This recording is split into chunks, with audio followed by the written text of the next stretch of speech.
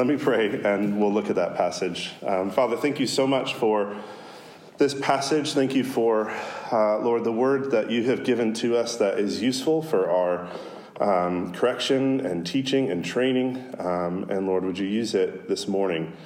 Lord, help us to understand what it is to be people who love. We ask it in Jesus' name. Amen. It was our 10th anniversary, and we went on a trip to Barcelona. We were living overseas, so that was actually a cheap trip to go to Barcelona. And on our anniversary, the actual day, I thought, I want to do something very special for Emmy. And she's always wanted to go to, you know those restaurants where you get like 9 courses, and each one is about 1 bite? And so I was like, okay, I'll book something for us for our 10th anniversary, but I'll just make sure that I know where the fast food places are after so that I can feel full after this meal. And I contacted them and told them when we were coming and all that. And then they asked, is this a special occasion? Is there anything like going on, like what for the reason that you're coming? And I said, it's our 10th anniversary, so if there's anything special you can do, we'd really appreciate it. And honestly, they didn't need to do anything special because it was special already. You just get this incredible treatment by the waiters and waitresses that are there, and they just come around you all the time, making sure you have everything you need. It was really wonderful, an incredible meal. And actually, believe it or not, I was pretty full at the end of it. I didn't need to go to McDonald's or whatever fast food place was next door afterwards because I was pretty full. But here's where the whole night got a little strange. We got to the end of our 9 courses, and they said, hey, we have an extra course for you. So please don't leave yet. We have something extra special for you. And now remember, we're in a different country, and sometimes there's language barriers and things like that. And so we're sitting there waiting, and all of a sudden they come out from the kitchen with a nice little chocolate cake. And on top of that chocolate cake are those candles, like the numbers. So it had the number 10 on it, and it was all lit. And so they come walking out, and everyone's looking, and they're starting to make a big deal about us being there. And so everyone in the whole restaurant is now looking and watching over here. And they come over, and they take the cake, and they put it right in front of Emmy. And they say, not happy anniversary, but happy birthday. Which was an extremely awkward moment for me, as if I had taken a 10-year-old to a romantic restaurant. And she does look younger than she is, but maybe not quite that young. But bringing up a topic like love the day before Valentine's Day can be about as awkward as that moment. Because I know what you're thinking. I know exactly what you're thinking. You're thinking, great, a series on love starting the day before Valentine's Day. Here we go, a series about singleness and dating and marriage at exactly the time of year when I feel worst about whichever of those situations apply to me. Is that how you're feeling? I mean, after all, I and millions of others have had this chapter read at our weddings. Well, let me set you at ease, because contrary to how this passage is often used, Paul did not write 1 Corinthians 13 for weddings and dating advice, although you can definitely apply it in those relationships. But he actually wrote this chapter so that people would learn what he calls the most excellent way. So we're not going to be talking about singleness and dating and marriage in this series. Like I said, you can apply it to those areas of your life if you like, but that's not what we're going to be talking about. We're going to be talking about this most excellent way to live that Paul talks about here. And here's what it is. This is the most excellent way. It is self-denying, sacrificial love for the sake of others. That's the most excellent way. Self-denying, sacrificial love for the sake of others. Now, as soon as I say that, the hair on the back of your neck stands up. Because self-denial is almost a 4-letter word in a place like Los Angeles. Because in our city, we talk about things like self-love. And so the thought of self-denial comes across as something more like self-destruction. You hear self-denial and you think, wait a minute. That's not what we talk about in our culture. Now, the sort of textbook definition of self-love is that ability to put your physical, emotional, spiritual, and hygienic needs first in your own life. That's the textbook definition of self-love. And then self-destruction is actually when a person doesn't do that. They don't or they can't look after their own physical, emotional, spiritual, or hygienic needs. Or even worse, they actually act out in ways that are detrimental to those needs.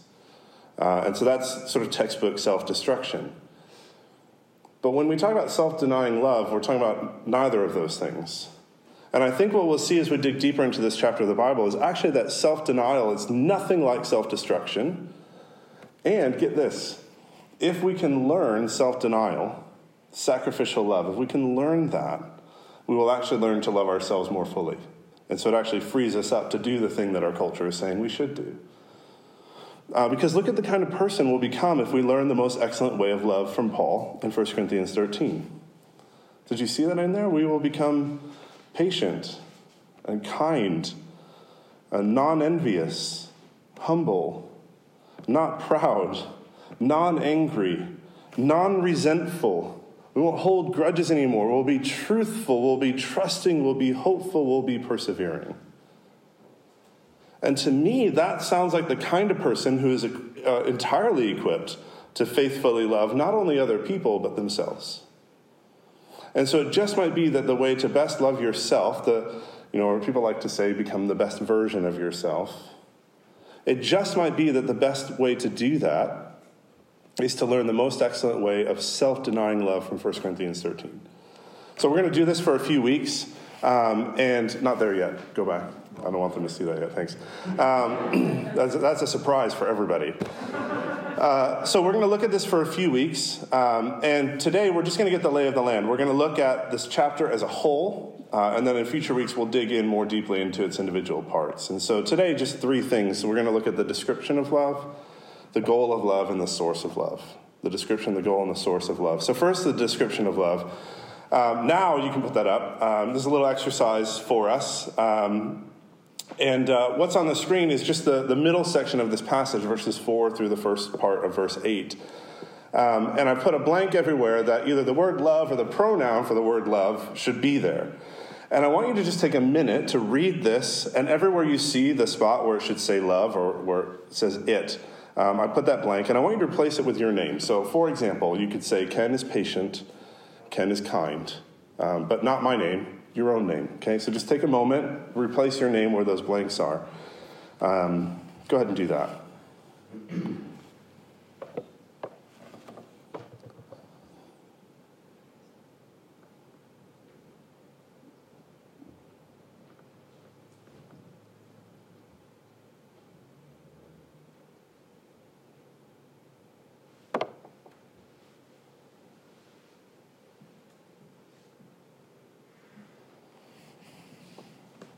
How are you feeling? Does that describe you well? If someone was to say, hey, could you just write a little paragraph about yourself? You might just go ahead and do that. I'm guessing you're feeling a lot like I am right now, which is pretty rubbish. I don't need to think too many hours, let alone minutes, back into my past to find myself being impatient on the road on the way here, or being unkind to a friend, or envious of another person's situation in life, or maybe worse, proud of my own situation in life over against another person's. And so, we should feel pretty convicted by that little exercise, but it should also show something about Paul's method here. Because notice, Paul doesn't give a comprehensive definition of love. What we have here is not a definition, but actually a description of love. He even hints at why he struggles to give this definition, because it's nearly impossible, or it is actually impossible probably to define something that is infinite. It's very hard to define something that's infinite just by definition. And so further down in verse 12, he says that what he's talking about here is something we only see like as a reflection in a mirror. The old translations used to say, we see it only in a mirror darkly. And the picture there is that these old ancient mirrors, they weren't the kind of mirrors we have now. It was hard, actually, to see very clearly in them. In other words, the definition of love is something that you can see, but at the same time, you can't see all of it. Only a partial reflection, like in one of those old ancient mirrors. And why is that? Well, it's because the only definite definition we get of the word love is given to us by the Apostle John in 1 John chapter 4, verse 8, he says this. You can go to the next slide. One more. God is love. And of course, in doing that, John he's defined love as an infinite attribute of an infinitely perfect and good God. In other words, what both John and Paul are saying is you cannot understand love apart from understanding God himself. And because we're finite beings, at best, the best we can only see what love is sort of in a mirror darkly, only as an imperfect reflection. And therefore, rather give a definition of the word love, Paul gives a description of it. And while most of us, myself included, I think would prefer a definition, on further reflection, actually a description is better, because a definition, it's like a piece of information that we can know. It's a fact. It's something we can sort of tuck away in our minds and categorize, perhaps like your knowledge of history or math or marketing or maybe the software that you use at work or the lines of a script or just your way around the city. Like those are facts. Those are things that you can just file away. But a description is different, isn't it? A description is actually meant to come alive. And that's why, when you read a novel, it's a couple hundred pages rather than 3 pages. If you took out the description of the locations or of the clothing or the manner in which the dialogue is spoken, you'd just be left with a plot. A good novel is one where the descriptions actually bring the story to life. And this is Paul's aim with this passage. He actually wants to bring love to life for us, to actually see it played out in front of us. Because actually how he talks about love is back in chapter 12, the last chapter right before this, the very last verse of it says this, it'd be on the screen. And yet I will show you the most excellent way. And then to bookend it, if you skip all the way past chapter 13 and go to verse 1 of chapter 14, the very next one, Paul then says, here's what the way is. It's follow the way of love. And so Paul is saying here, what he's saying is not that this self-denying love, it's not that it's just meant to be like one aspect of our lives. It's not just an aspect of the life of a Christian. It's not one piece of our lives. What he's saying is self-denying sacrificial love, that's the whole thing. That's the entirety of the Christian life. Love is an entire way of life. The most excellent way, chapter 12, is the way of love, chapter 14, and in the middle is the description. Now, there's one more thing we need to see in this passage in order to drive this point home even further, and that's that the context of chapter 13, both chapter 12 and chapter 14, these 2 chapters surrounding the one we're looking at, and both of those chapters, Paul is talking about spiritual gifts. And a spiritual gift, it's a special ability given to a Christian by the Holy Spirit as a way to serve others. And so that's actually the subject that Paul is addressing when he comes to chapter 13. He's talking about ways that the church is gifted to serve one another. That's the subject of the whole thing. And so technically then chapter 13 is the center of a wider conversation about spiritual gifts. And the point is this. Love is not one of the spiritual gifts. It's not as if some people in the church have the gift of love, like someone might have the gift of preaching or serving or leadership. Love is not a spiritual gift. It's a requirement. It's a way of life. In other words, no matter what gift you possess, if you exercise that gift without love, Paul says in verses 1 to 3, your gift is useless. In fact, that's even not as harsh as he puts it. He puts it much harsher. He says, if you exercise these amazing gifts without love, he says, you are nothing. You and I are nothing. We're useless. And what Paul is saying very strongly here is this. It is a requirement for Christians to grow in love. That's a requirement. There isn't a Christian in the room who gets to say, hey, that was a great sermon about self-denying love. I really enjoyed that. That was great for everyone else. You don't get to say self-denying love isn't my gift, so I don't have to sacrificially love others. We just don't get to say that. Self-denying love is an entire way of life, and it is the way of life for every single Christian. It's not an aspect of the life of a Christian. It is the life of the Christian. And so let's fill in the blanks again. I'm going to put that back up there.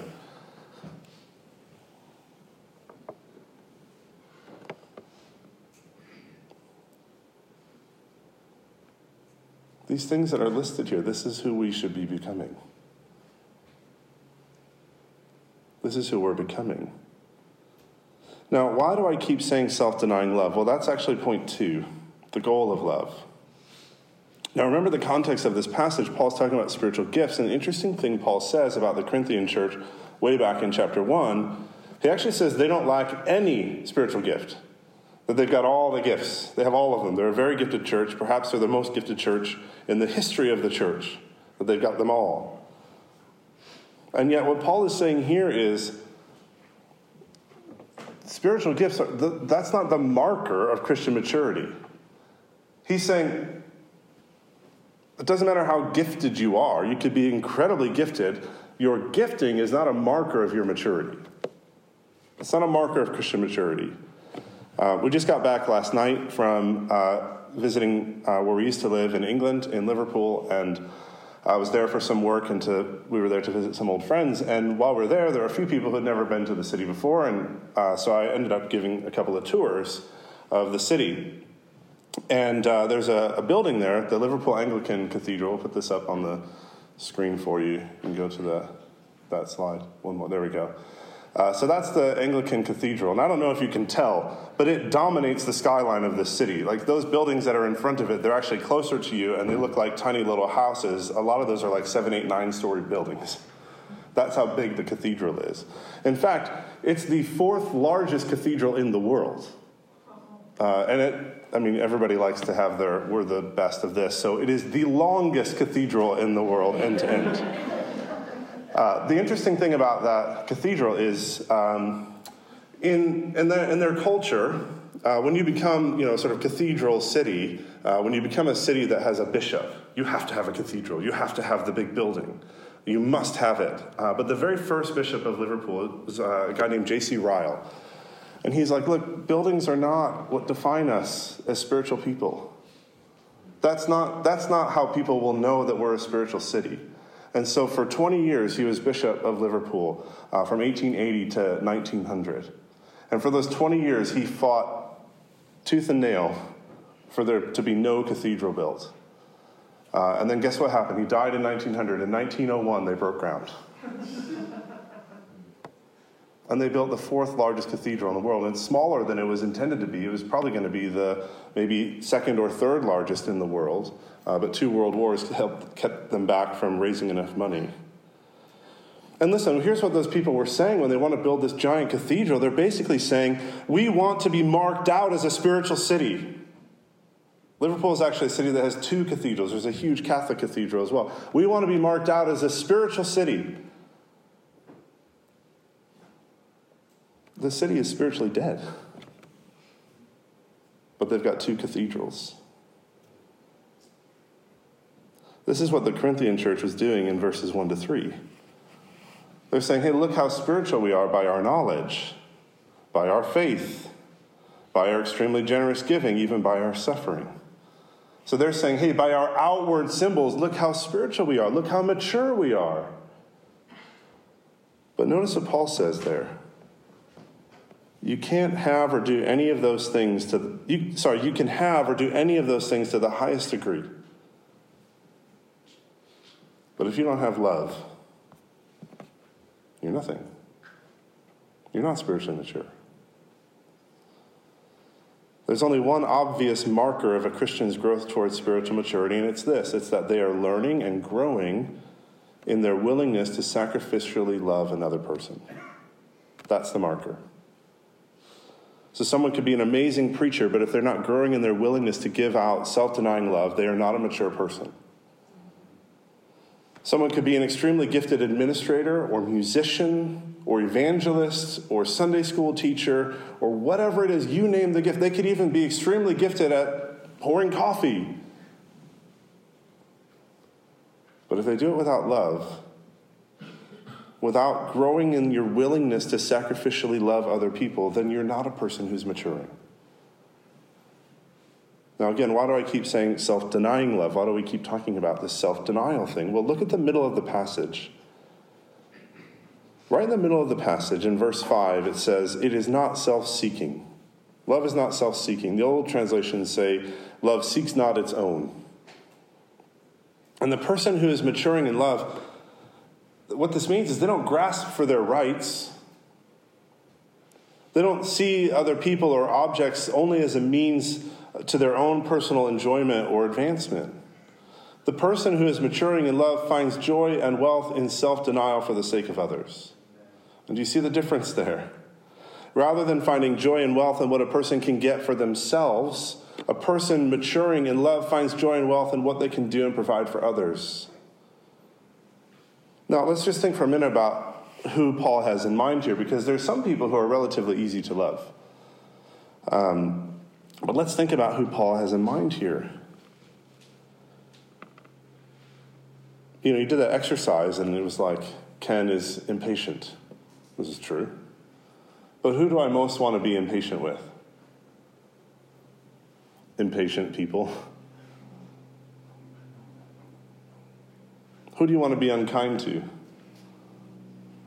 Unkind people, don't you? Who do you want to dishonor? Someone who's dishonored you. In other words, Paul is talking about a love that is expressed not to a person who deserves it, because you're not going to be unkind to a kind person. You're not going to be impatient with a patient person. No, Paul's talking about loving a person not who deserves it, but who least deserves it.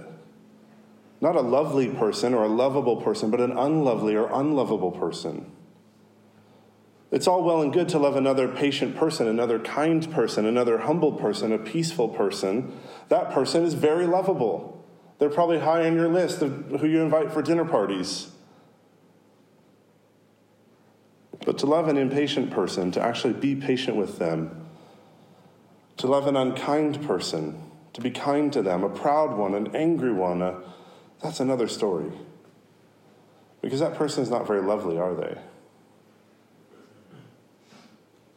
But the reality is we are the most loving when we love the unlovable. That's when we express the most amount of love. We're the most loving when we love the person who doesn't deserve the love. So the person who has wronged you,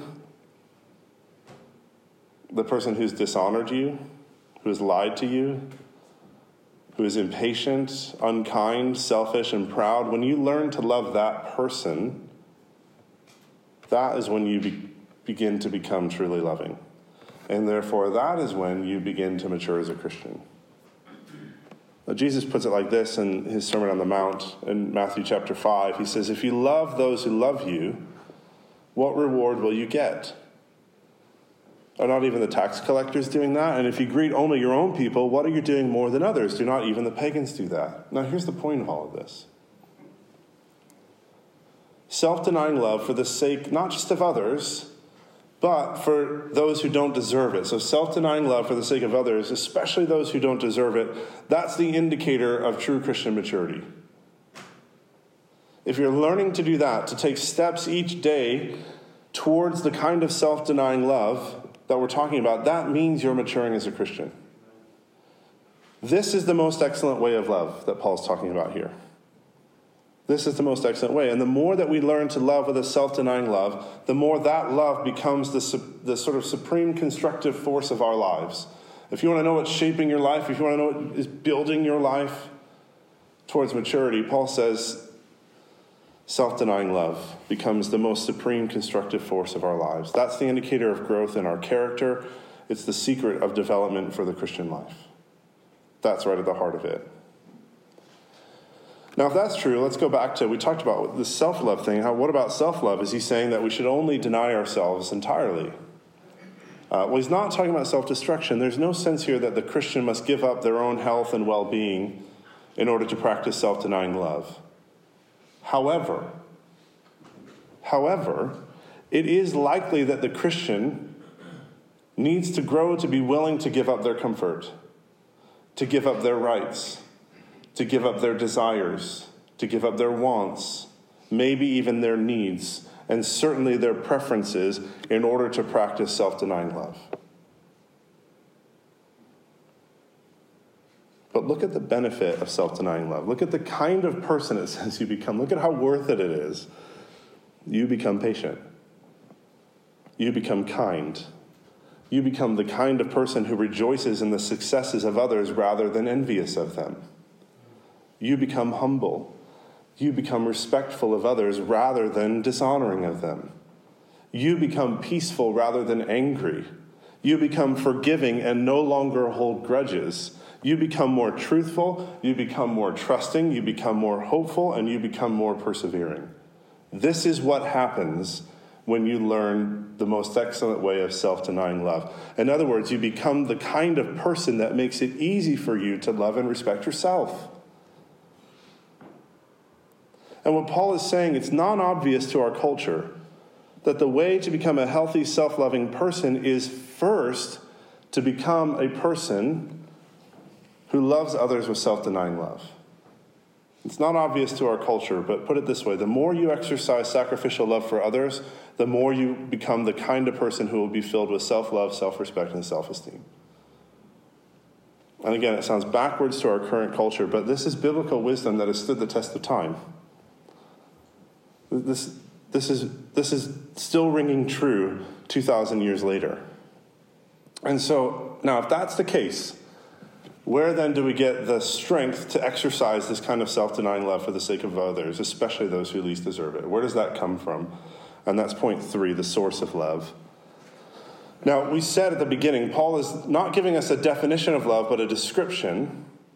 But let's think for a minute about, where does Paul get this description? Where does it come from? We did that little exercise earlier where we put our names in and realized that it doesn't describe anyone in this room very well.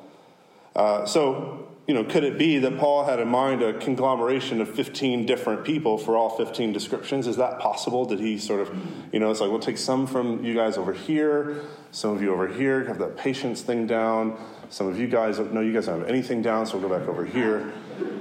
Is that what Paul is doing here? No, that's not what he's doing.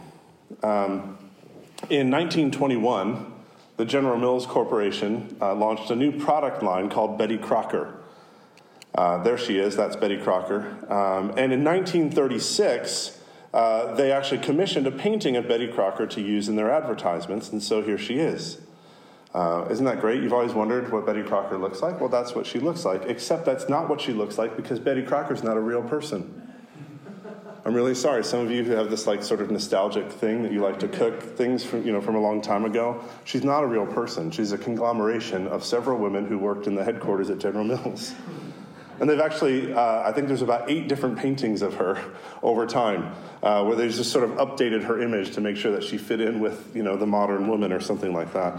I think they do have a new one now, but, they also need Bill Crocker or something like that for our culture today. Paul doesn't have in mind here a conglomeration. He hasn't looked around the church in Corinth and he's like, I'll just grab 15 descriptions from 15 people. He's got one person in mind. Yeah, because only Jesus Christ could live this out. He alone is utterly patient. He alone is utterly kind. He alone is utterly humble. He alone is utterly self-denying. In fact, let's try our little exercise again and see if this rings true. Jesus is patient.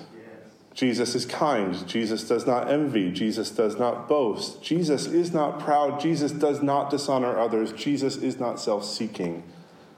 Jesus is not easily angered. Jesus keeps no record of wrongs. Jesus does not delight in evil, but rejoices with the truth. Jesus always protects, always trusts, always hopes, always perseveres. Jesus never fails. And I think that checks out, doesn't it?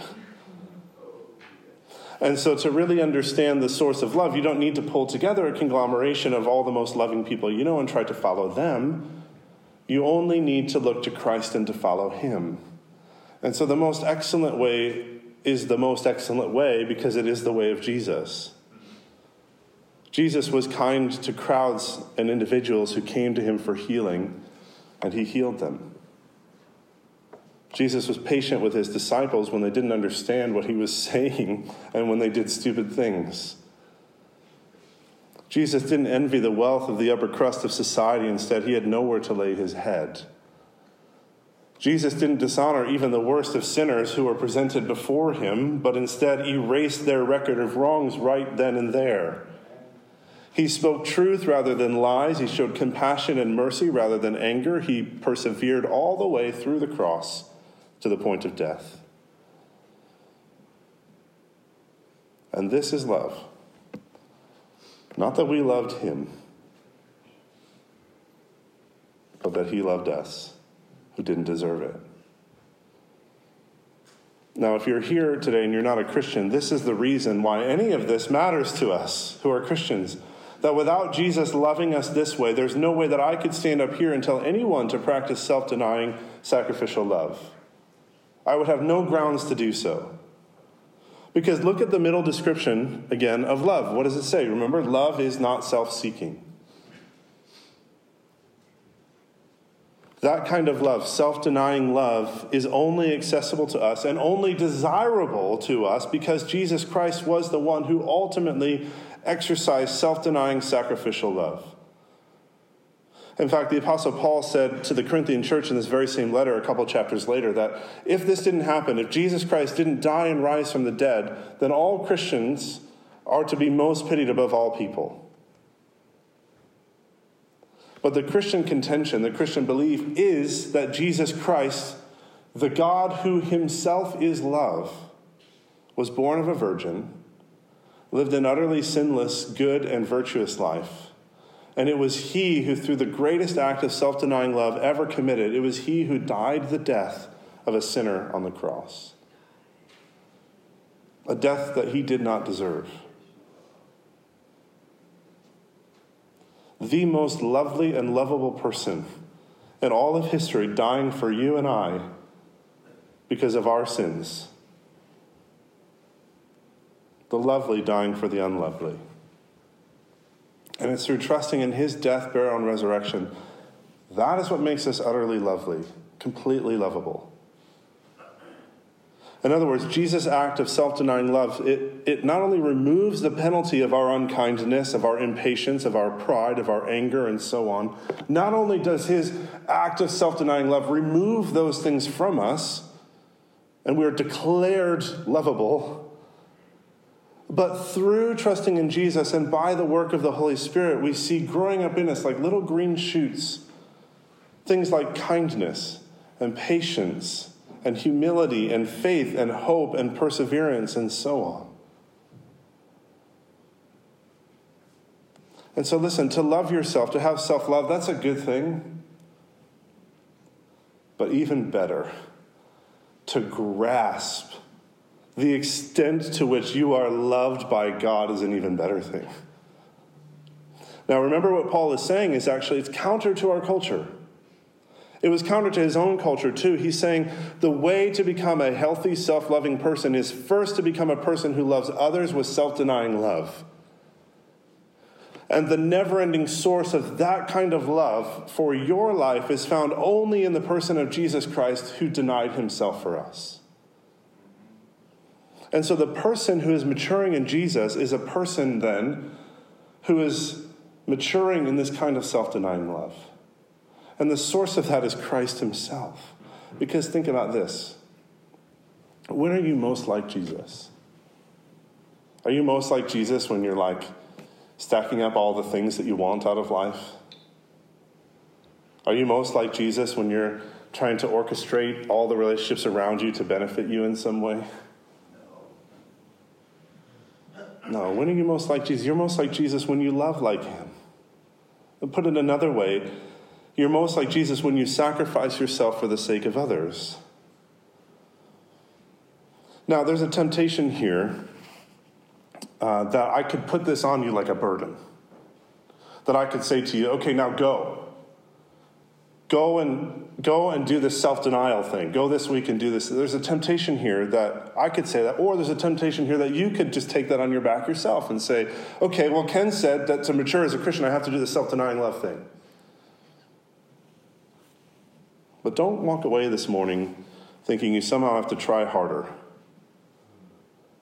Or that you even have to do any of this out of guilt or compulsion. No. That's not how this works. It's out of the love that you have received from Christ, either from him directly by his Spirit or through the church, his people. It's out of the love that you have received that you have all the resources you need to practice self-denying love for the sake of others. Now, we talked about this a few weeks ago, but I think it's worth repeating that if you're a Christian, we know there are three things that are absolutely true of you. And it's at the very center of those three things right at the very center of those is the love that God has for you. This is what makes it not a burden. This is what makes it a joy. Number one, I hope you remember this. You are a son or daughter to an eternally loving Father. If you're a Christian, that is who you are. That is the most central thing about you. You are a son or daughter to an eternally loving Father. Which means, as Paul says, God has lavished his love upon you, or as he says, the Holy Spirit pours out his love into our hearts so that we would cry, Abba, Father. That is the most central thing about you. You are a son or daughter to an eternally loving Father. And so you have all of that love poured out on you. Number two, you are the brother or sister to eternally loved siblings. Which means a couple of things. One, all the people that are around you, they are so loved by God. As much as he loves you, he loves them. But also, then that means that we get to love them too with that love. And that part of God pouring his love into their life is that you would love them. And part of God pouring his love into your life is that they would love you. So you are a brother or sister to an eternally loved siblings. And then number three, you are a messenger to an eternally loved humanity that doesn't know the extent to which they are loved unless you tell them. And so this love that God has poured out on you as an individual, this love that God has poured out into our church as a community, is then expressed into an eternally loved humanity that has no idea the extent to which they're loved unless we go and tell them. This is why it's not a burden. This is why it's a joy.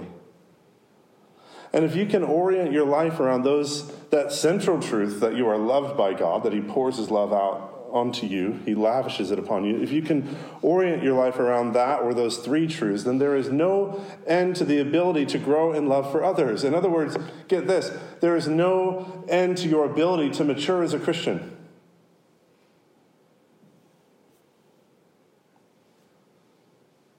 Every single one of us is capable, because of the love that we've received, to become more patient, more kind, more humble, less grudge holding, more truthful, more hopeful, and more persevering. Now, let me just wrap all this up by telling you why we're talking about this, why start this series, why awkwardly do it the day before Valentine's Day. Mostly so I could do that little turn at the start and make you feel uncomfortable. That's really why we're doing it now. Now, the real reason is, we've said it a couple times before the new year came, but our vision for our church this year is to actually build our reputation in our neighborhood and in our city. Because we're a new church, but at the same time, we're a church that has merged and inherited about 100 years of history, we have a new reputation to build. And we thought it important to focus this year on what we want our reputation to be. So what will people outside the church think of us if they visit us? Or even see us if we're out front before church? What would someone say to their friend or coworker or their neighbor about us if they came and visited us one week? And we said we want that to be two things. Number one, that Christ Church was the most loving and welcoming group of people that I've ever come across. So if they were to say to their coworker tomorrow, yeah, I went to church, I went to this church, what was it like? That was the most loving and welcoming group of people I've ever come across. That's what we want people to say about us. And number two, we want them to say it's clear that they love Jesus. Above all things, they love Jesus. Those two things. And that's why we're looking at this passage for 5 weeks, although next week we'll take a brief hiatus from it to eat tacos and hear from Bill. But just imagine, what if we had a whole church of people learning to love in this way? Like, what kind of force for good would we be for one another? None of us would have a need that's not met. None of us would ever walk through life wondering if we're loved by another person. What kind of force for good will we be for one another? But then think about this and let it ripple out. What kind of force for good will we be for this city? And honestly, who wouldn't want to be part of a group of people who are growing to become patient, kind, non-envious, not proud, but humble, non-angry, non-resentful, truthful, trusting, hopeful, persevering? I think every single lonely person in this city would want to be part. every single broken person in this city, every single hurting person, lost person would want to be part of a community like that. So that's the way of love. That's why it's the most excellent way. Can you think of any better way to live? I can't. In order to do that, we have to ask God's help. So let me pray. Our Father, we confess to you all the ways that we don't match up, that where we put our names in this passage, we recognize our impatience and our unkindness and our pride. Father, we recognize and confess all of those things to you, and we know that by your Spirit we can become more of those things. And so, Father, through the work of your Son and your Spirit in our lives, Lord, would we learn this most excellent way, this way of love. We ask that people would, when they talk about our church, they would say that is the most loving, welcoming group of people I've ever met in my life. We ask that you'd make it so. In Jesus' name, amen.